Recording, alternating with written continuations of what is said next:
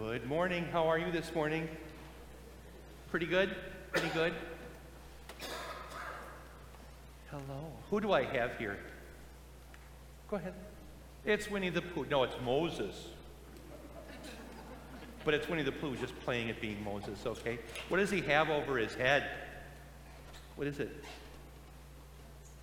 It's a cloth, yeah. It's in our lesson, it's called a veil, just a cloth. Originally, I had planned to come out with this over my head. And I thought, one misstep and I'm going to be on my face and there'll be blood and it'll just be gross. So Winnie the Pooh gets to wear the veil today. But in our lesson, and this is about an Old Testament story, Moses was going up onto Mount Sinai to go up and get the law, and then he would come back down. Then he'd go up and get more of the law, and then come back down. And he'd go up and got the whole book of Leviticus, and he came back down. And each time Moses would go up there to stand before God, the glory of God began to affect Moses. And his face began to glow brightly. And when he would come down the mountain, the people were, scared by that. And then the people would notice that it would fade after a while. And Moses was concerned that they would think that it was God's glory that was fading, when really it was only his reflection of God's glory that was fading. So he started wearing a bag over his head, or a veil, or a cloth, or a goat skin, or something. I don't know what it was exactly. Just so that people wouldn't get the wrong idea. And in our lesson, the Apostle Paul is going to make a different application of that. But it's a little bit like, have you ever had, maybe you haven't, but I know that I've given a haircut that was so bad that my brother had to wear a baseball cap for a whole month until the hair kind of grew back again.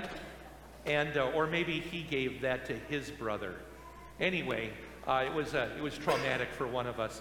And also, you ever had like an owie that was bad enough that you had to wear a Band-Aid? Everybody had a Band-Aid on at one point? Yeah, why do you wear a Band-Aid? Why do you wear a Band-Aid? Because you're hurt. And because the Band-Aid covers up the hurt, right? But it has there are two effects. The Band-Aid keeps your hurt so that it starts to heal, right? But the Band-Aid also helps everybody else. Because you don't necessarily want to see the terrible gash on the side of my head and all the blood coming out, right? You'd rather I wore a Band-Aid, right? Rather than show that. And that's what a Band-Aid does. It helps everybody else to be able to look at you without worrying about how hurt you are. And it just kind of covers it up and everything seems more typical or normal, right? And that was what Moses was worried about, that we would worry not so much about the glory that was fading or something that was wrong, but that we would listen to the Word of God. Can we pray about that? Fold your hands and we'll all pray about that. Heavenly Father, we want to listen to your Word and hear what you have to say to us in your Word, and to be able to understand it, which means that we want to see Jesus. And the bandage or the veil that Moses wore was because people were maybe going to misunderstand some of his word, and he just wanted them to be able to see Jesus with what he said. So help us focus on Jesus and Jesus alone.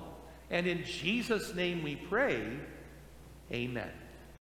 Grace to you and peace from God our Father and from our Lord and Savior Jesus Christ, my dear brothers and sisters in Christ. The Word of God for meditation on this Transfiguration Sunday is the New Testament epistle lesson for this weekend, 2 Corinthians, beginning in chapter 3 at verse 12. Therefore, since we have such a hope, we are very bold.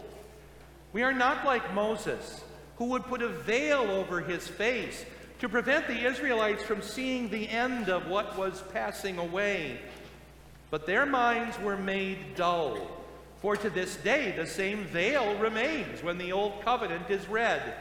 It has not been removed, because only in Christ is it taken away. Even to this day, when Moses is read, a veil covers their hearts. But whenever anyone turns to the Lord, the veil is taken away. Now, the Lord is the Spirit, And where the Spirit of the Lord is, there is freedom.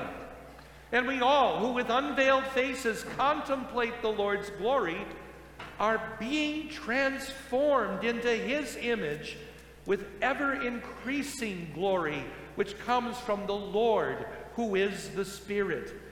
Therefore, since through God's mercy we have this ministry, we do not lose heart. Rather, we have renounced secret and shameful ways. We do not use deception, nor do we distort the word of God. On the contrary, by setting forth the truth plainly, we commend ourselves to everyone's conscience in the sight of God. This is the word of the Lord. The two great teachings of the Scriptures are law and gospel. And the law and the gospel have two completely different uses and two completely different effects.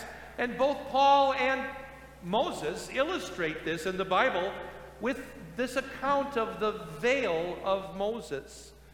As I told the children, as Moses was receiving the law from God, he would go up onto Mount Sinai. He came down first with the 10 Commandments, then went back up again because he smashed them in his outrage and amazement when they were breaking the law already.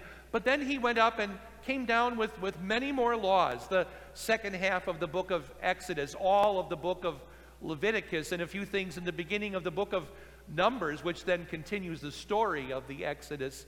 But all of these things Moses brought down, and each time he came down and came down and came down, he had been in the presence of God. The Lord himself says that he talked with Moses face to face, and Moses' face began to glow, reflecting the glory of the Lord.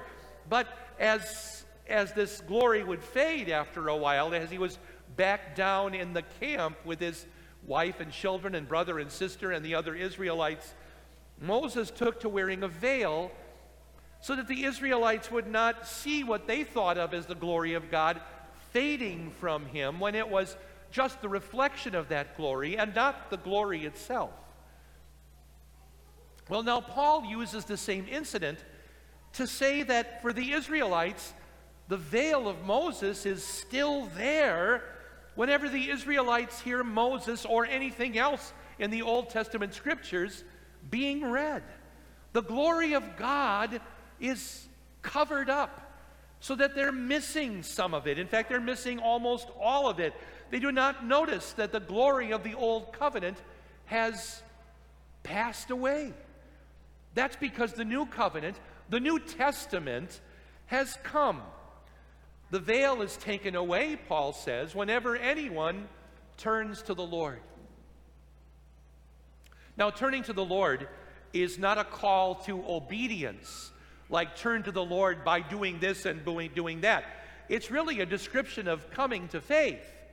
So let's set the idea of obedience aside for a moment. Let's just leave it alone, and we'll come back to it a little bit later, because it's not as if obedience has no place in the life of the Christian, but it's because it is so often misplaced by so many. What exactly is the Old Covenant? Well, it's the law of Moses. And if we fully understand the law, that is, this law of Moses, then we see that it does nothing less in our lives than expose our sin and remind us of our sinfulness. Even if in our generation there would be a man who might appear who for some reason was gifted and able to keep God's law perfectly and seemingly without any mistakes at all, he would still need to beg for God's forgiveness, because he would still be stained with original sin. And therefore, nothing that he did, even though it might seem to us to be perfect, would be worthless in God's sight. And since we're not capable of keeping any of God's requirements and will perfectly, then what are we left with? What is the law for us? The law is a book of mirrors. Page after page of mirrors. This page shows me my sins of coveting, and this page shows me my sins of lying, and that page shows us the sins of adultery, and that other page shows us sins of what? Cursing and wishing evil on other people. And every single page, without exception, shows us the sin of idolatry. The sin whereby each one of us puts ourselves, our opinions, above God, above God's word, above God's law, and even above God's holy gospel. This is why each of us needs something other than the law, something more than the law, something that will make me righteous, something that will save me. Well, now let's take a look at that veil that Moses put over his head. Those who misunderstand the law don't see themselves in the book of mirrors. Oh, they see other people. They see other people's sins. They have no trouble recognizing me and all of my sins, and who could blame them? Wretched and miserable, unworthy man that I am. Certainly I am there in the book of mirrors. All of my sins are those exposed for the whole world to see and to turn away from in disgust. Of course, that's there. But those who misunderstand the law, they think that they can do what I can't. They imagine that they can keep the law, satisfy the demands of the law of God, of the will of God, with their own deeds. Did you know that among certain Old Testament believers, there was a tradition that you couldn't read certain parts of the Old Testament until you arrived at the age of 30? That until then, you were not mature enough to understand, for example, the opening and closing chapters of the prophet Ezekiel, or the first chapters of the book of Genesis. And there were many other exclusions like that throughout the scriptures. But the problem is that there was no real need for any of these warnings at all. Paul points out that there was a veil over all of these things already, a total misunderstanding not just of portions of the Bible, but of the whole thing. As long as a person does not believe in Christ, he cannot understand any of the scriptures. Verse 17 says, "Now the Lord is the Spirit, and where the Spirit of the Lord is, there is freedom." What is that freedom? Well, to understand what kind of freedom that is, I'm going to tell you a story about a group of boys I knew once a long time ago. And these boys had a dream. Their dream was that, wouldn't it be great if the school would burn down? Oh, they talked about that. It was just something that they were constantly thinking about, and they would think, you know what would happen if the school would burn down? We would have summer vacation forever. There's a problem with that thinking, and of course, you and I know as parents that, well, if that happened, we would just bust them off to a different school. And as it happens, I happen to know that there was a school that was unused but completely up to date and furnished that was just a couple of miles away, and their parents could certainly have sent them off to that school if it had been necessary. Well, what they didn't realize is that the school itself, it's, the curriculum, the things that were taught, even the discipline that was imposed in that school, gave them a much greater freedom than they would ever have had without it. That school is what brought most of those boys together in the first place. It gave them their friendship. It gave them their fellowship. It also brought them the indescribable, almost unimaginable freedom of being able to read and write. It taught them the basics of math, of music, of science, of history, of social studies, even of home ec, and being able to at least heat a pot of water or make tea, or how to make a grilled cheese sandwich. And these are useful tools, all of them to this day. But those boys only dreamed of going backwards, or of standing exactly where they were, limited to what they had and knew. They didn't realize that being what they thought of as being set free from education would actually mean bondage to a life with no opportunities. Freedom in Christ is even bigger than that. It's more important even than that. The freedom we have in Christ is to be released from the old burden of the law of that book of mirrors, to be released from the dark veil that covers the heart. To be free in Christ is to be set free so that the things that we do actually please God. An impossible freedom for anyone without faith in Christ. How could it be?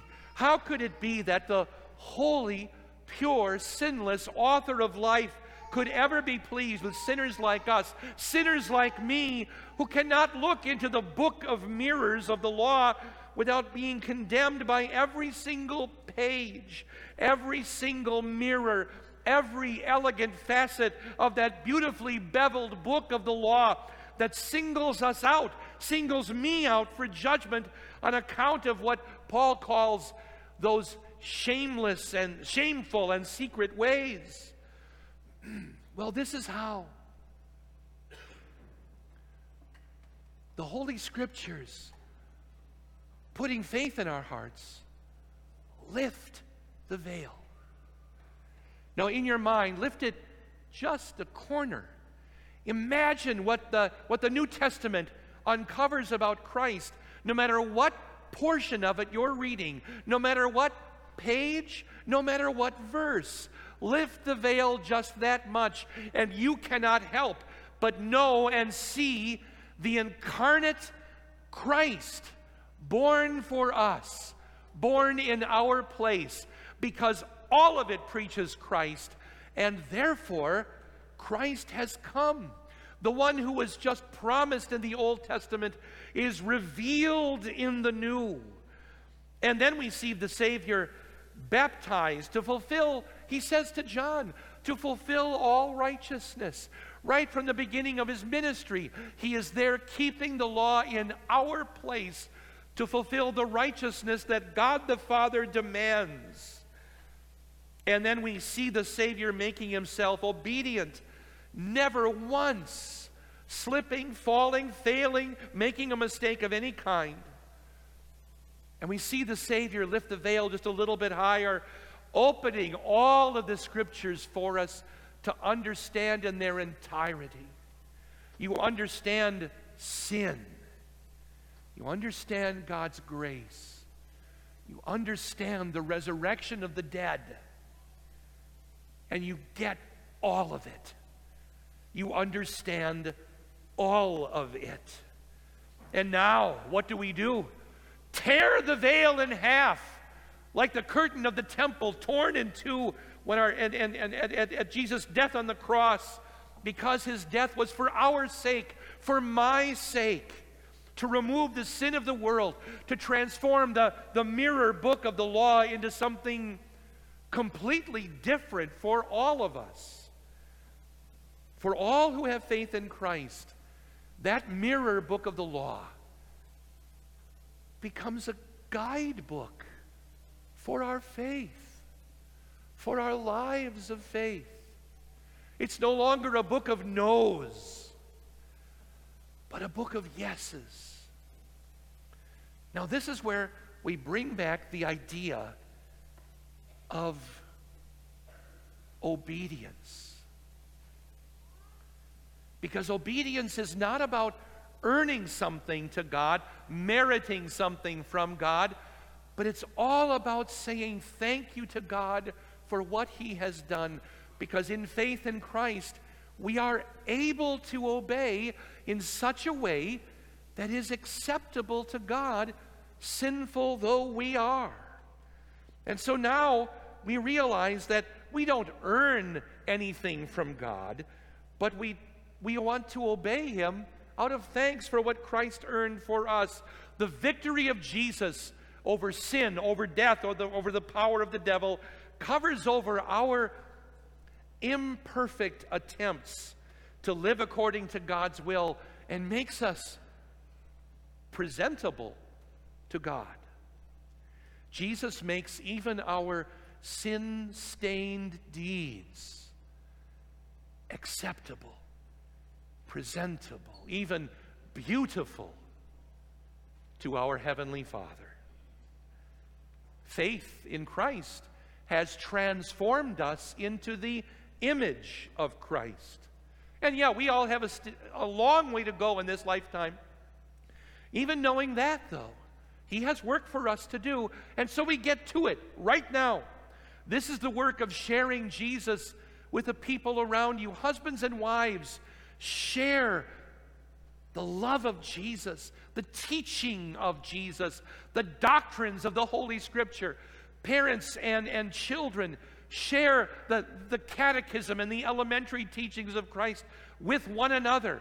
Friends, invite one another here to worship, to learn, to hear the teaching, and to explore the depth of the doctrine of Jesus Christ our Lord. Jesus has lifted the veil from our hearts forever, for you and me to see God properly as our loving Father, our Savior who is our brother and our Redeemer, and the Spirit who is our loving, teaching, traveling companion. Now, don't hide what's inside of you, the faith that's inside of you. Let it shine. Let it be there for everyone to see, as if they are looking through a transparent window in you, right to your heart, to Jesus himself. Let the world see your faith in action and the unfading glory of Jesus Christ, and let them see the veil no more. Amen. And the peace of God that transcends our understanding guards our hearts and our minds in Christ Jesus.